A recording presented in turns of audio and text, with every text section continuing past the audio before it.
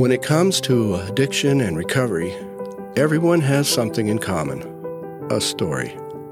My name is Pastor Ed Treat, and I am founder and developer of the Center of Addiction and Faith. I've been in recovery from addiction for 34 years, and I've been a Lutheran pastor for 25 years.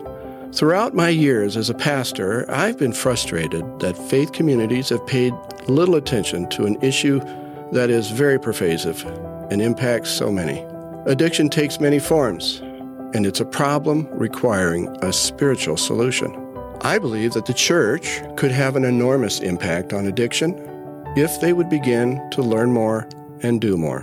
This is the mission of the Center of Addiction and Faith, to awaken faith communities to address addiction. Welcome to my story, Stories of Addiction and Grace.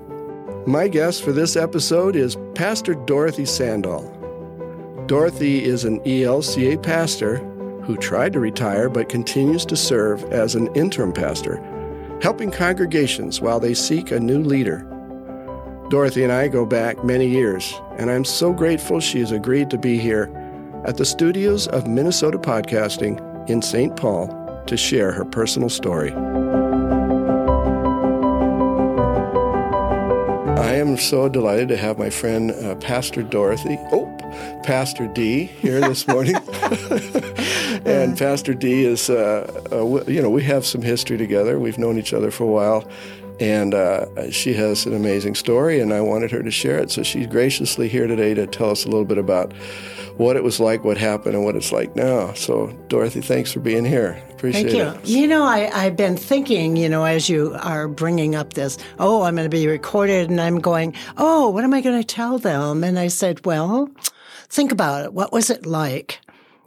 There seemed to be a lot of yelling in our house, and there seemed to be a lot of drinking, and there were things that, like the emergency vehicle would come because my father would try suicide. There was just always craziness going on.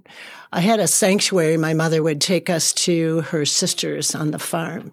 So that was my sanctuary. It was me and the 7 boys, and I was very well taken care of.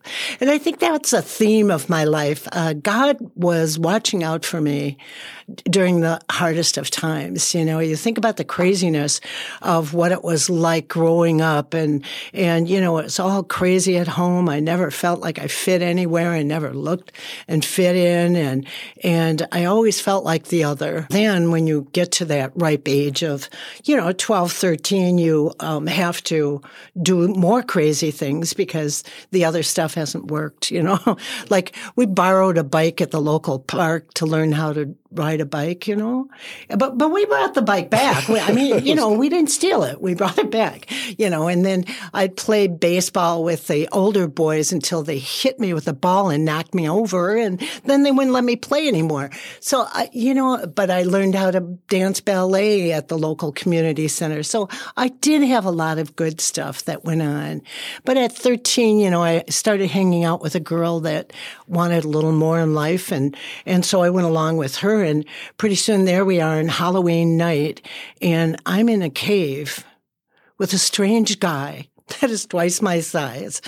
And thank God I was being watched over because he just treated me like a kid sister, and I got home that night safe. And that's my first drinking experience. What do you mean you were in a cave?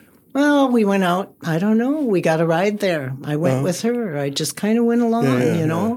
When you don't know where you fit, you just go along. So, okay. So you were in a cave partying. There was nobody else in that cave except him and I. That's all I remember. But you had been drinking. Yeah, it's my first engagement and it was your first, with it. Yeah. And doesn't everybody start drinking at 13? Of course they do. They do, yes. Do you remember how it made you feel? No, I can't, except that I feel more fit in, like the rest are doing it. And I think that's the biggest thing. You never fit anywhere. That's one of the reasons that you want to drink, is that you fit in. I watched what alcohol could do to people, so I was going to watch it. And I watched it, and I watched it until it got the best of me. But that, starting at 13 and then you just keep drinking with the neighborhood. We kept moving when I was young too. I remember living in 5 different places by the time I was 13. And then at 13, we moved to Selby and Dale. That's a good neighborhood to start out with at 13.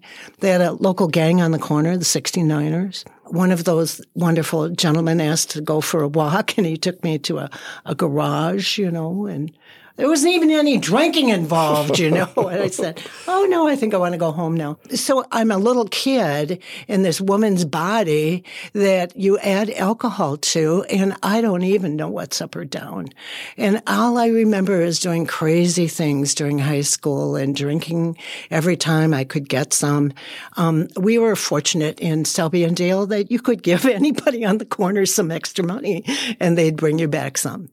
So we were very fortunate, easy to get a lot of drinking. The craziest thing I remember doing is going into the local grocery store and going into his cooler and stealing a 6-pack of beer. And he was chasing me, trying to get it back again. Or getting beaten up by a local kid just because he was losing it over drinking or something. And nobody protecting you, you just never know what's going to happen, being beaten or stealing or it's all chaos. Your life is chaos. Always. I went to one high school and they said, no, you're in another district. Well, they started a rumor about me that I went down for that guy that I didn't do anything in the garage with. Yeah.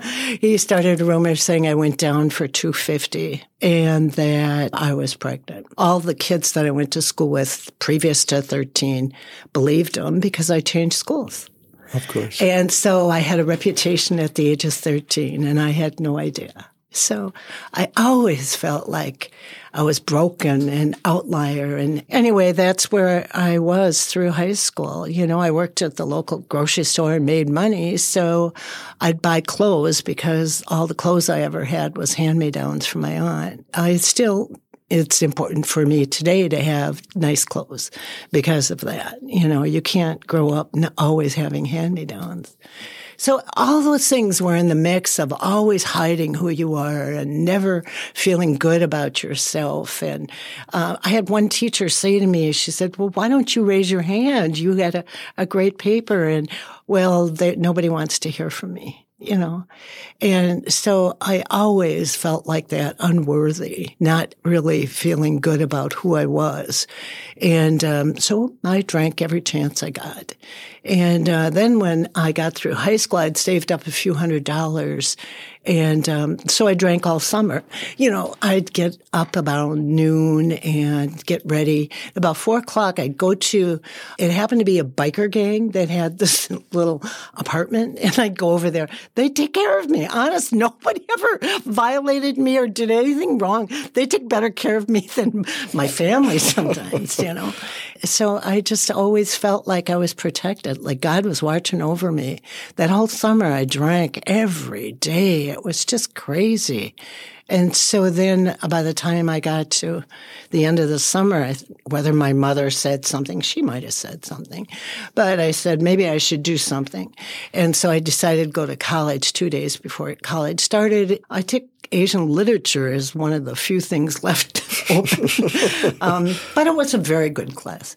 And then I started taking some pills with that, too, because I was working 3 classes. And some guy offered me some, so I thought that was a good idea. Then you do a little grass, too, So it's just a little bit of everything. So I was going through that year. And meanwhile, I'd been dating the kid across the alley, with the 2 alcoholic parents. We had a lot of drinking things going on. And so he thought he went into the service, and I'd tell him some things that were going on, and he thought he'd better marry me quick before too many things went on. So he came home and he said, let's get married. And I thought, well, okay, that's what you should do now, and get a little white house with white picket fence, because that's what those middle-class people had. And so we got married, and I went out to the East Coast. Now, all I remember about that is he flew back because he was in the Navy, and I took along 2 students with me, and I'd never driven out of St. Paul before.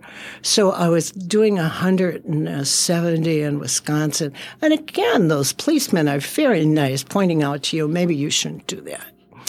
And again, I was taken care of again and again. Anyway, I got out there and I drank a lot with him out there. And then all of a sudden I realized I was pregnant and his boat was going to go off. And I thought maybe I should quit drinking for a few months. So I did. I went home to Mom, and he went out to sea, and he got out of the service, I think the following year, and then we were supposed to get the White House with the white picket fence. And it didn't go quite like that. He had a few problems, and I did too. And we'd buy like 2 cases of beer, and it'd last us 3 days, and I held my own. I'll have you know, I can drink just as good as he can. That lasted for about 3.5 years, maybe. And then, all the yelling and the screaming and all that chaos that continues on when 2 people are drinking in a household, So I divorced him. But then I thought about how I could have been wrong. All the doubts eased in. You shouldn't have yelled back. You shouldn't have said anything. You shouldn't have done this. You shouldn't have yourself all over the place. But in truth, in the back of my mind, I didn't get the White House with the white picket fence. So in truth, I think I remarried him to get the VA bill to get my house. Truth. And it didn't last long. I did remarry him, and 6 months later I divorced him after I got the house. I had my house, and I had a decent job, and I drank a lot. My first fight, I was raised in Selby and Dale, and my first fight I ever had was with the woman 2 doors down, and she had the audacity to say that I wasn't a good mother. Yeah, I pulled her hair out. Yeah, big handful. That's the only fight I ever remember. And all that. See, my kind of drinking was not antagonistic. I'd get along with everybody pretty good, and they all took care of me. I think they saw the little girl in me more than anything. And so that was most of my drinking. I met an insurance guy and dated him a little bit. And then he said he had a friend that was a millionaire. I said, introduce me to him. So he introduced me to him, and we started dating. And he was really a horse's ass. And if he said, I'll be there in 5 minutes to pick you up, you darn well better be ready. And if you weren't, he'd take off. And so we dated for several months, maybe longer, can't quite remember. He took me to a New Year's Eve party. At the New Year's Eve party, I didn't know anybody. But for some reason, the very first time in my whole life, I said, I'm only going to have one. Very first time. That was January 1st, 1974. And I said, or December 31st is New Year's Eve, 1973. And so he came up and when we got to the party, did I tell you he was a horse's ass? Mm-hmm. Yes, he went to bed in another room and left me with all these strangers. Oh, and what does a drunk do when they feel uncomfortable? They have more to drink. But I said no. But he put one there anyhow, and you know what happens after that. I don't know what happened. Could you tell me? Because all I remember is I was dancing with his brother for a while, and then there's a lot of blackout. I don't remember anything. And then the next thing I remember is being dragged out of there, and he called me a drunken bitch. What? Nobody calls me that. I was raised on Selby and Dale. You just don't let people call you things like that. So he called me a drunken bitch, and that really, really hurt. And I thought, I've been watching it. I've been watching my drinking, remember? Been watching it and watching it. Son of a bitch, it happened. I became an alcoholic. And I dated an alcoholic. In my drunken stupor one night, I thought I was defending somebody, I don't know. And he took me out, and I dated an alcoholic. And I said, maybe I should call him. So then I called him. He answered. So I hung up. I mean, what the hell? I really didn't want to talk to him. Was this the millionaire now? No. So he was the... So you were done with him. After he called you the names, you moved on. That's not good. Right. So you moved on and you're dating someone new. No, this is before the millionaire. I dated this alcoholic. Okay. You know what? Either you call AA in the newspaper, and I had a Sunday paper, or you're going to call him back because you're not going to become what your father was. I didn't want to become him. I knew I was. And I haven't gotten emotional about that for a long time. Anyway, I did call him back again because I didn't want to call a stranger. And I this time, hello, and I go, never mind that. You know that problem you got? I think I got it too. And that's all I said to him. And he said, well, and talk about being incognito. My middle name's Ann. I told him my name is Ann. So he said, well, Ann, tell me about this. He said, I've got something that I have to put in the oven, and I've only got about 3 hours, but I'll be there within an hour. And I think that was what my first picture of what AA is, that we're willing to drop anything in our life to help somebody. And that's what he did. He came, and he was there in an hour, and he just let me talk and let me share, and he listened, and he cared, and he was willing to do anything to take me to a meeting. And the first one that he regularly went to was Thursday evening at 54th and Nicollet in Minneapolis. I lived in St. Paul. He drives from Minneapolis, St. Paul, takes me to the meeting, takes me back home, and takes me back to go back home. But that's his vision of what AA was. And not only that, but he knew I needed, treatment centers were just beginning back then, because this is January 1st, 1974. They were twin towns. I remember it was one that just opened up, and, Hazleton was there, but, that was for those other people, I think. So he knew I needed to get the steps. So he'd take me to 2218 in Minneapolis that had step meetings. I'd go and I'd listen to these people talk. And I don't know what I heard, but I felt okay. Then he couldn't take me to the next group of meetings. So then he'd send another guy, Mark. Yeah, Mark's motives were not always good at times when it comes to relationships in AA. He took me to the meeting and brought me back. And again, always worried that I get the steps. I was really grateful, and I started going to the Thursday night, 54th and Nicollet. And it became my lifeblood. He said at the very first one I went to, now, I don't know if you can handle this. Could you sit there as the only woman at the table of 40 men? I said, I like men. I'm good. And it turns out there was 8-10 women, but they all sat in the corner and listened. Al-Anon was not a word in their vocabulary at that time. They did learn about it and did do something about it several years later. But at that point in time, the women would just sit in back and listen. And I guess that had to be okay with their husbands, as they were sitting at the table there. That group became my family because my family no longer talked to me. Families tend to push you away when you keep shitting on them and when you keep drinking. And my mother alluded to me stealing some shoes or something. I don't know. It was, shoes. I mean, come on. I probably borrowed them. But there's so many things. You never felt close. There was always a wall. And I think that's what liquor does. That's what alcohol does. It builds this wall so that we can't talk to people or be close to them and know who they are. But when you come to AA, all the walls come down. And you have family.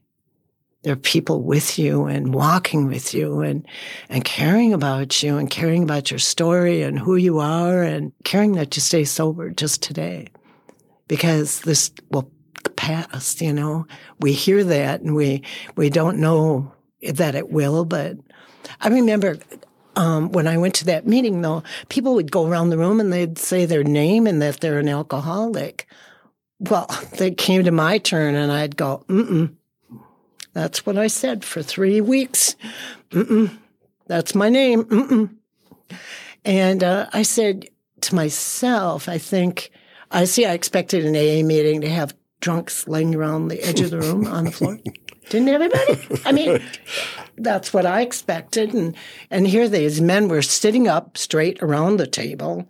I didn't know who they were or what they were, and it sounded okay, but I felt comfortable. But I needed to know about this AA program, if that really worked. I had to know that it worked before I would admit I was an alcoholic. Because once you cross that line, and I never even said that to my friend, remember that problem you got, I think I got it too. So I had to challenge this program to see if it worked.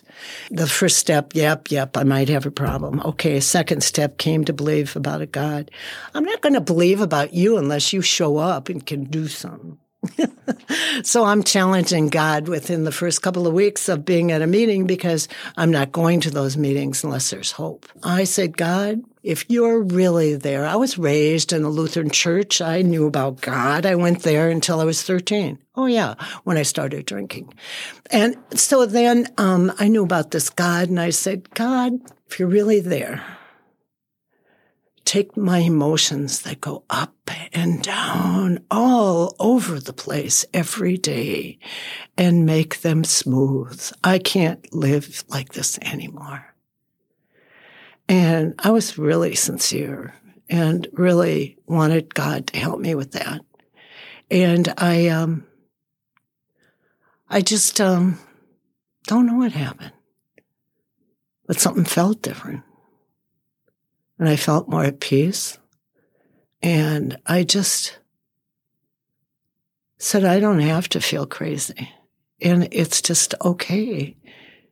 And it kept going on, not just that moment, but that day and the next day. And I said, I think this God thing might work. And I think I was sober for a month, testing God, before I said, my name is Ann and I'm an alcoholic. Okay, I haven't admitted my name's Dorothy yet. I'll get there. I think I might have explained it to him then. But he introduced me as Ann because I'd already lied to him. You got to change your name up periodically. So that's why I'm called Dee now because I wanted to change my name up. I never liked Dorothy. It's an old name. Wanted a new name. And Dee sounded so much more modern, especially when you get over my age, that you want to be younger. So anyway, there I was, finally accepting the fact that I'm alcoholic and I have to start working on this program. These people caring about me. Honest, they just kind of engulf you after the meeting and you feel like, whoa, this is what it's like to be loved. Whoa. And why did they love me? They loved me because I was a drunk, because I was an alcoholic. The worst character defect I can have, they loved me for. And I thought, this is God, this is the real deal. And I have fallen in love with this program ever since. And every time I say that line, I cry because I'm so profoundly grateful to have found the AA program and the 12 steps and how they've changed my life. I was going to graduate in 6 months. You just do these 12 steps and you graduate in 6 months. Doesn't everybody think like that? And so I was going to 2218 and there was a pastor there and I was going to do it took me 20 pages of writing and I did my inventory and I took it to him and he didn't want to see it and didn't give a damn about it.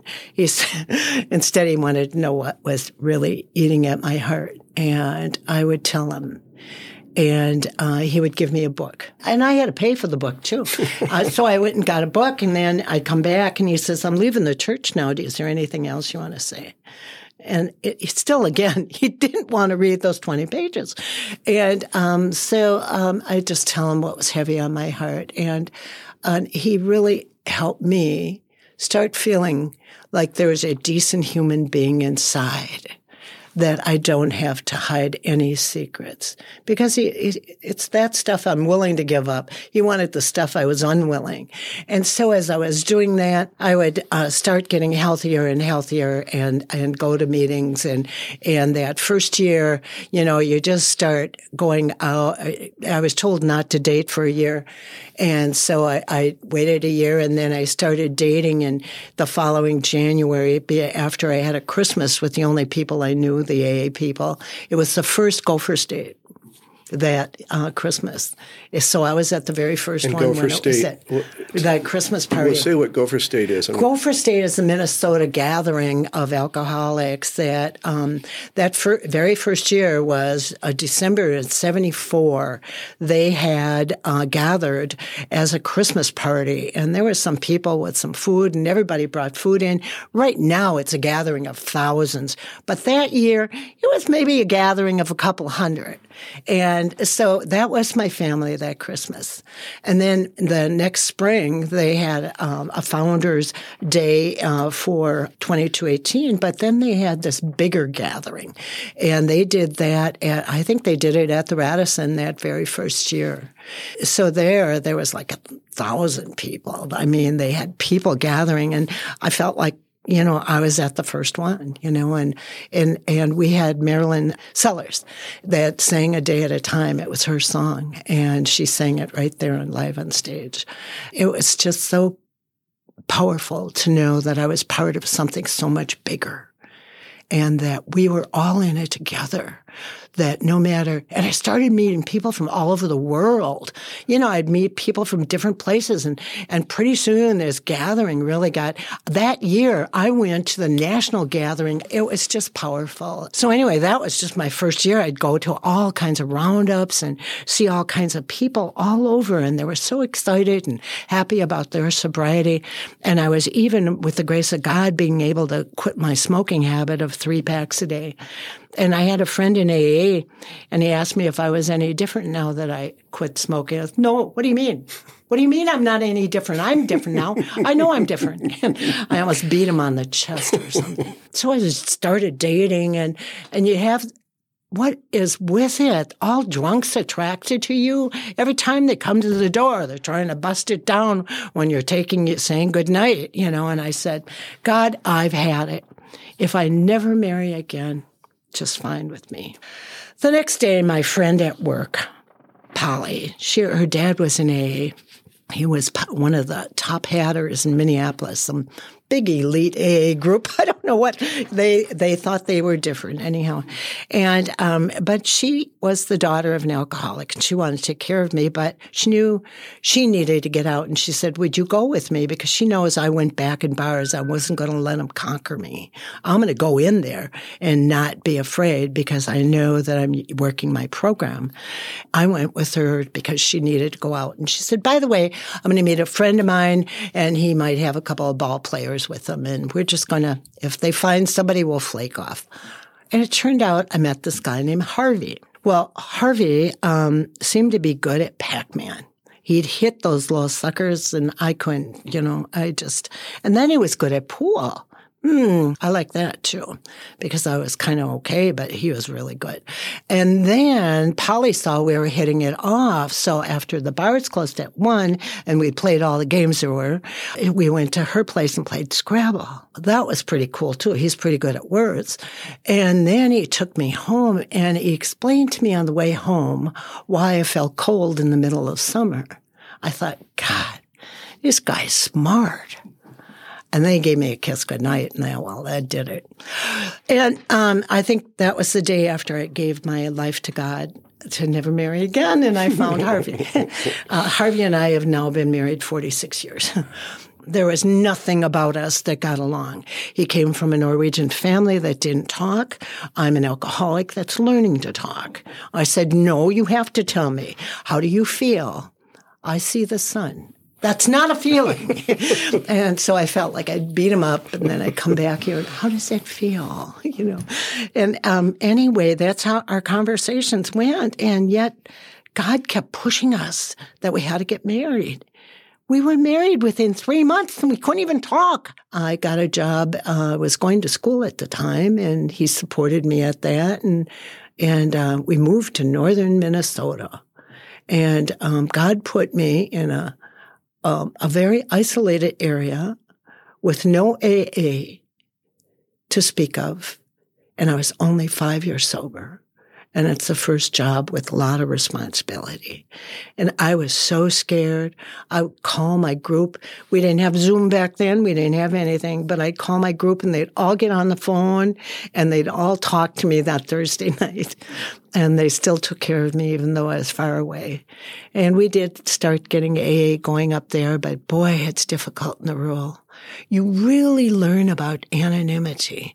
You really learn not to say anything and use your steps.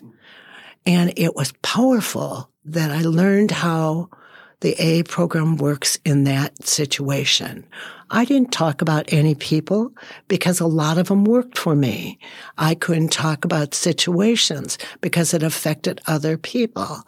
I could talk about what step I'm working on and why I'm working on it and what I'm going to do to make me better.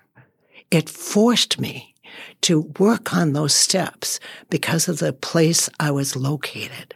That's why the steps really mean so much to me, that they work if we work them. And we have to work them and not sit there and divert our attention to blaming somebody else or putting it off on somebody else. It's got to do with us working our steps each and every day and working them to be honest and remembering that God is graceful and forgiving us.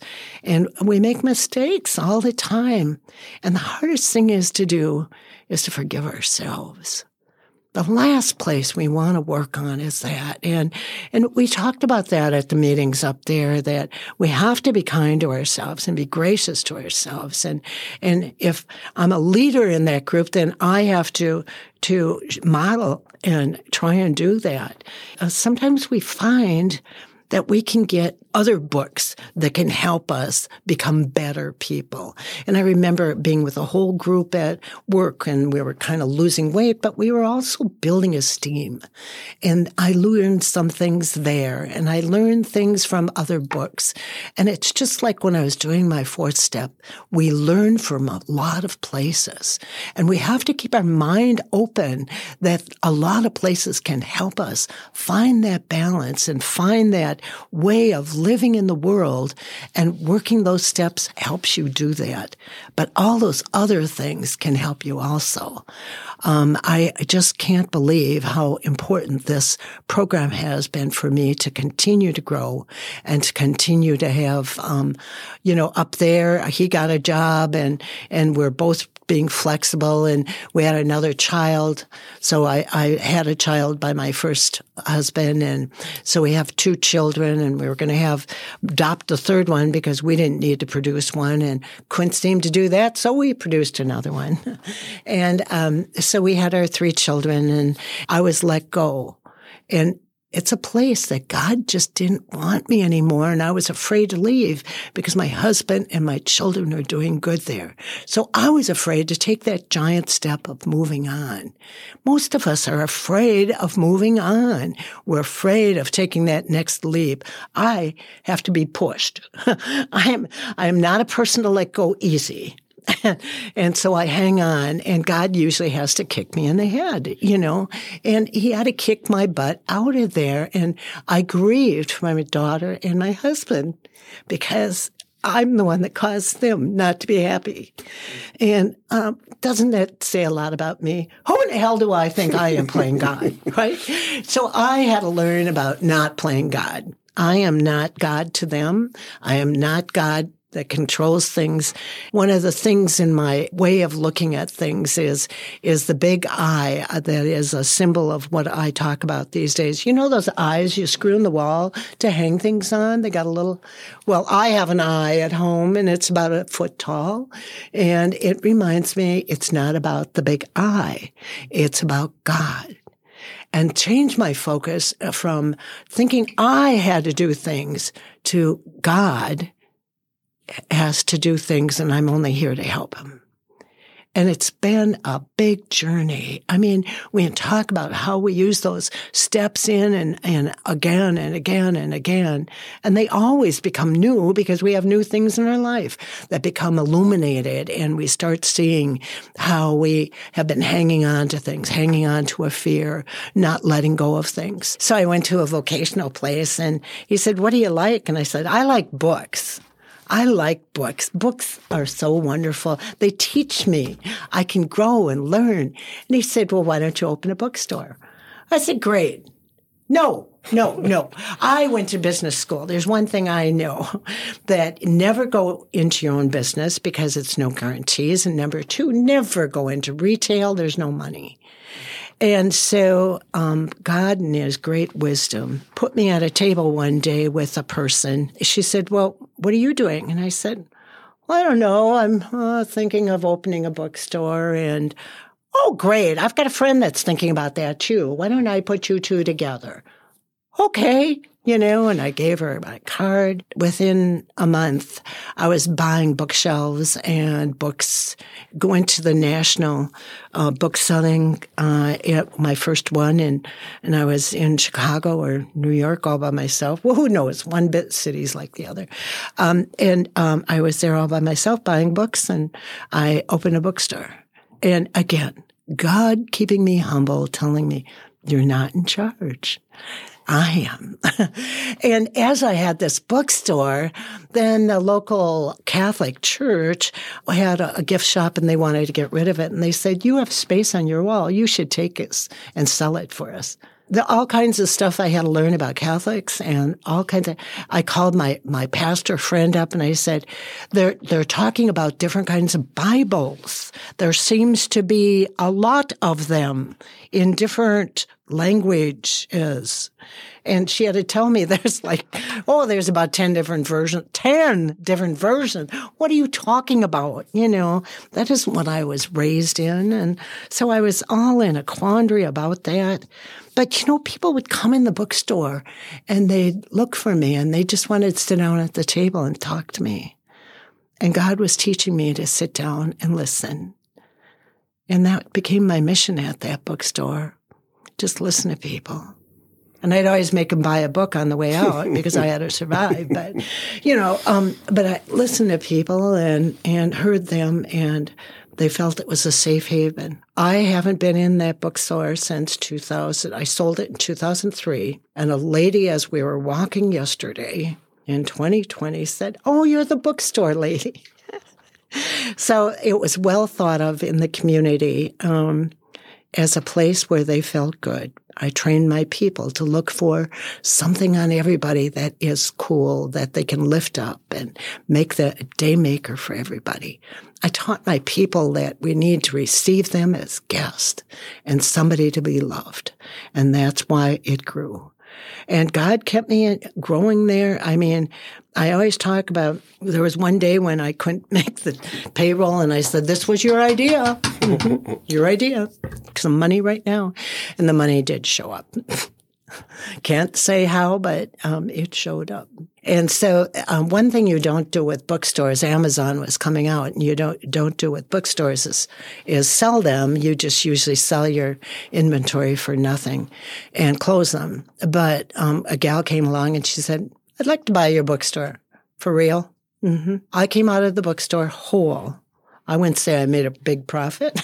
I'd pay myself $7 an hour, just like everybody else. But I didn't lose a lot of money on that. So I felt very grateful, and I didn't know what to do then. And I knew I wanted to get a master's degree because when you're poor and lived in the ghetto, you always felt dumb. And you wanted to be as smart as those other people, and especially those people that they called them middle class. That's all I was looking for, is a little middle class.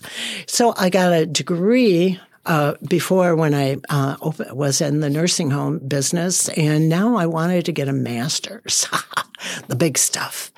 And so I thought I'd be a master's in business and started taking classes there, and it didn't seem to fit. And while I was at the bookstore, I'd started some programs of like a women's, well, I call it a ministry, but it's a women's event where they all got together, just women's business, and started trading ideas. And we had a whole fair event going and went on for 10 years after I started it. And then we did the Meals in the Park. I started doing that in town, got the food shelf together with the churches, and we started taking care of the parks. And I said, you know, I maybe could be a social worker.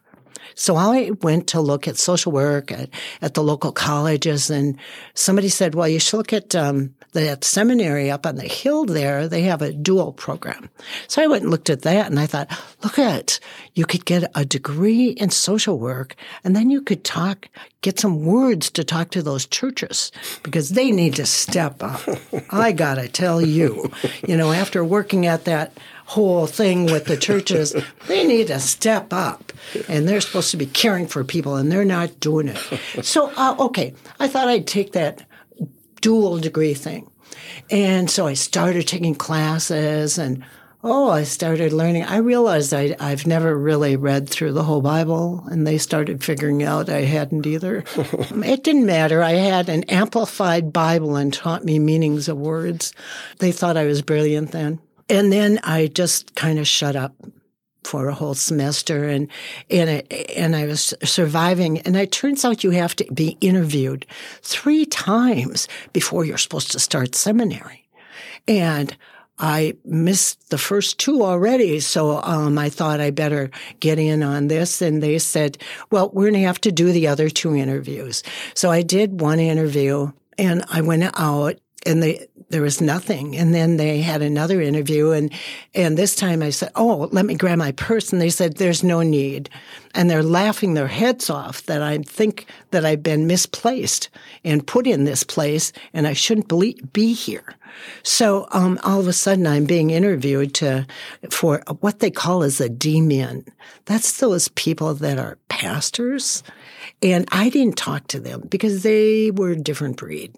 They kind of were in their own little bubble, their little heady things about who God was. And, I'm kind of an open person about what God is.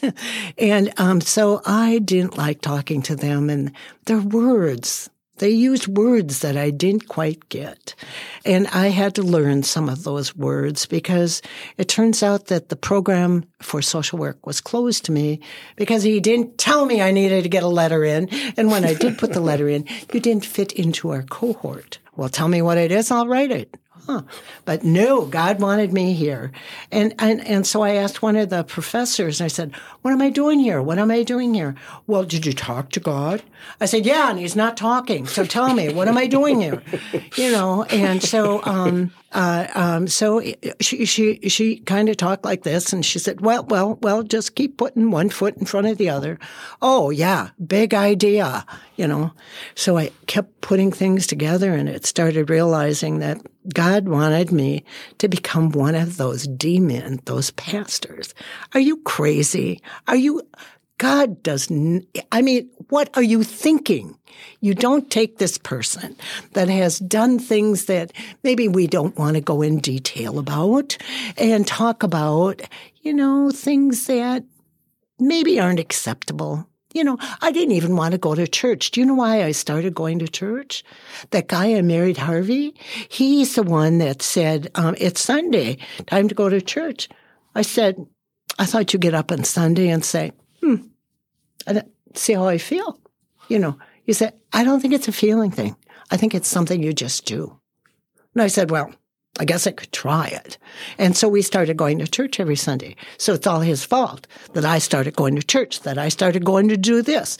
I blame it on my husband to this very day. Well, there was another person that said she was hoping I'd read the Bible. So I blame it on her a little bit too. So anyway, there I am in this misfit world of people that are so heady about liturgy. I don't even like that stuff. Why would I want to learn it? And then I have to sing it as a solo. Could you tone it down 2 levels? Do you hear this voice? It's lower, So then I did get through. Not only that, you had to do an internship, and you have to go out to a church. The church I went out to, the pastor, he was broken too. That's what I can say about him. He practiced the bully system. He thought he had power over these people that came in to learn, instead of treating them with love that God gave him to do. He thought he'd really toughen them up and make them a good doctor. No, I'm not a doctor. I'm a minister. But he likened it the same thing. And so he bullied me until I had a Meniere's attack. And it's the first one I had in 20 years. I said, you will not do that to me again. And I learned how to stand up to bullies. And I would not let him do that to me again. Next time he asked me for my sermon, I said, I will give you my sermon when you give me 2 compliments. I will not take it from you any longer. Afterwards, he said, I have control over your life, where you're going to end up. You're going to end up in the rural because of what I do, say. So even though I complained about him, they let him have other interns after that, and one of them actually did commit suicide. So he was not a nice person. But he's broken, just like we all are. And God takes these broken people and makes them pastors. Go figure. Here we are, a bunch of broken people. But he knew we needed to study the Word a little bit more than other people. And so here we are, as I did. That senior year, you're supposed to go back to church or back to the seminary and study some more. But I of course had to be different. I went to Hong Kong and studied for a whole year. At least I didn't have to memorize the catechism. There was nobody there that could understand it, But I got to preach to people of different countries, like 5, 10 different countries were there on Sunday morning. And that's who I preached to, and kept the word simple and made sure we all understand it. And we were all filled with God's love to go out in the world and share the word and share his love and the grace that we've been given. God took care of me all those times when I was in tough situations. God took care of me when I came into AA and things were going wrong, and he took care of me. I was in situations that I couldn't handle. God was always there for me, even when I didn't think God was. And I am so grateful for this 12-step program. My senior year, I had to write a paper. And by the time I got through 4 years of seminary, I couldn't remember if there was 12 commandments and 10 steps or 10 steps and 12 commandments. So I figured my senior year, I had to write a paper on talking about how God is and the AA program are one and the same. That AA program was based on all the things that God wanted us to know and to do. And I figured it was my call that if he wants me to do this, he wants me to go out there and share God's word through simple steps, simple ways of understanding of how we got to clean up our own backyard. It's not for us to point at somebody else, but to sit there and say, I'm sorry, to sit there and show love to somebody you're not crazy about. You can love them, and you don't have to hang around with them. My favorite joke was, my worst enemy, I'd wish they'd win the lottery and win $1 million and move far, far away. But I always wish good. I wish good for everyone. And everybody's broken, and it's the most important thing. I was broken, and he healed me. Healing me. I'm still broken. And it's still in process. And God is continuing to walk with me and to carry me and to be my guide. And I keep trying to let go of the big ego, the big I, and to sit there and say, this is all God's deal. I'm here today because this is all God's deal. Amen. Amen. You were kind of a pioneer for women in AA. Yeah. What was it like to go through that as a woman? I mean, you were outnumbered. Yeah, there's a lot of ways that women can be taken advantage of. I went to one meeting and this guy was very nice and he'd say things to me like, my wife's incapacitated and I really need to have some sex. Would you mind? And, it'd be things like that or somebody trying to corner you after a meeting or taking advantage of the soft side of ourselves where I need $50. I owe this guy, and if I don't pay him, I'm going to get beaten. Well, I'm going to give him my $50. I didn't have but $100. For me, it was always I had a tough mother, a really badass mother, and she confronted me with things that I didn't want to. When I was 8 years old, I stole a candy bar from the drugstore.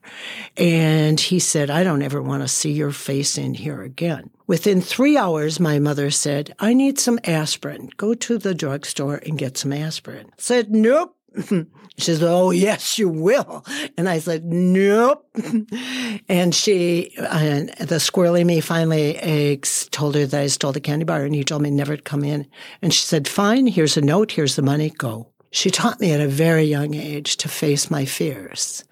And so when I had those fears, when the things came up that I was afraid that the program, there were so many good people in the program that the bad that may have affected me, I could ignore. One of the worst ones was I didn't even date. We were just friends in an AA meeting. We went to an orchestra hall for a rug concert, and within a couple of weeks, he commits suicide.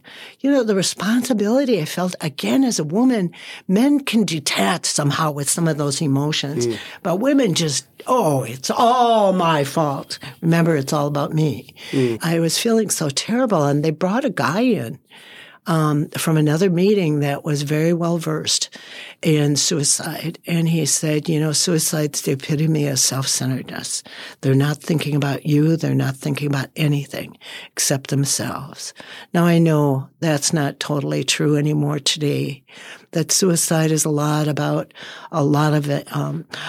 endorphins and a lot of things that go on, but it did take a lot of weight off of me. I think it's hard as a woman, and you come into places that are dominated by men, and they expect you to back down, and they expect you to take back what you said. You had mentioned in your story about seeing, as a social worker, seeing the churches and feeling like they needed to step up. It's sort of the passion or the mission of the Center of Addiction and Faith to try to get the churches to step up around the issue of addiction. Can you say anything about what the church does with addiction and what it could be doing? Can I say? When it comes to really doing anything in the area of addiction, they really do not acknowledge it. I spoke to a group and invited them to come to a conference. I talked to the St. Paul Synod for Ed one time, and I said, how many of you have somebody in your family or friend that has addiction? And almost every hand went up with 450 people. With that many people affected, why wouldn't they want to do more? It's just like, it's with us. We just need to accept it. And when I got up in front of my peers, that was kind of hard for me. I've been incognito a little bit. I don't sit there and put it right out there like Ed does. And I'm getting better, though. He's a good model. And so I got out in front of him and I said, with the help of God and the grace of this fellowship, I've been able to stay sober since January 1st, 1974. And even though I was given a great hand of applause, it wasn't about me. It was about with the fellowship and God's grace, and that they too can show that other people can get help. And nobody wants to do it. There is no energy. I mean, well, go start, see what you can do. We'll get behind you. No. It's as much as we all know it's a problem around us. It's more of an acceptance that it is. Maybe like COVID-19, it's there. Wear your mask, don't wear your mask, The problem is that it's real and it's going to kill somebody if you don't do something. And what are we doing? How are we helping one another? How are we sitting there lifting one another up and addressing it? We got to keep working on this. Yep. Because it's still out there and it's still taking people down. I just so grateful for your story, and I'm so grateful that I got to sit here and listen to it. I feel so honored because I saw God in your story so clearly and so beautifully. You know, God's pretty amazing. Yeah. And he seems to love the most broken. Hey. So he loves you a lot. Yeah, he loves me a lot. Yeah. Yeah, well, thanks. Yeah. Appreciate it.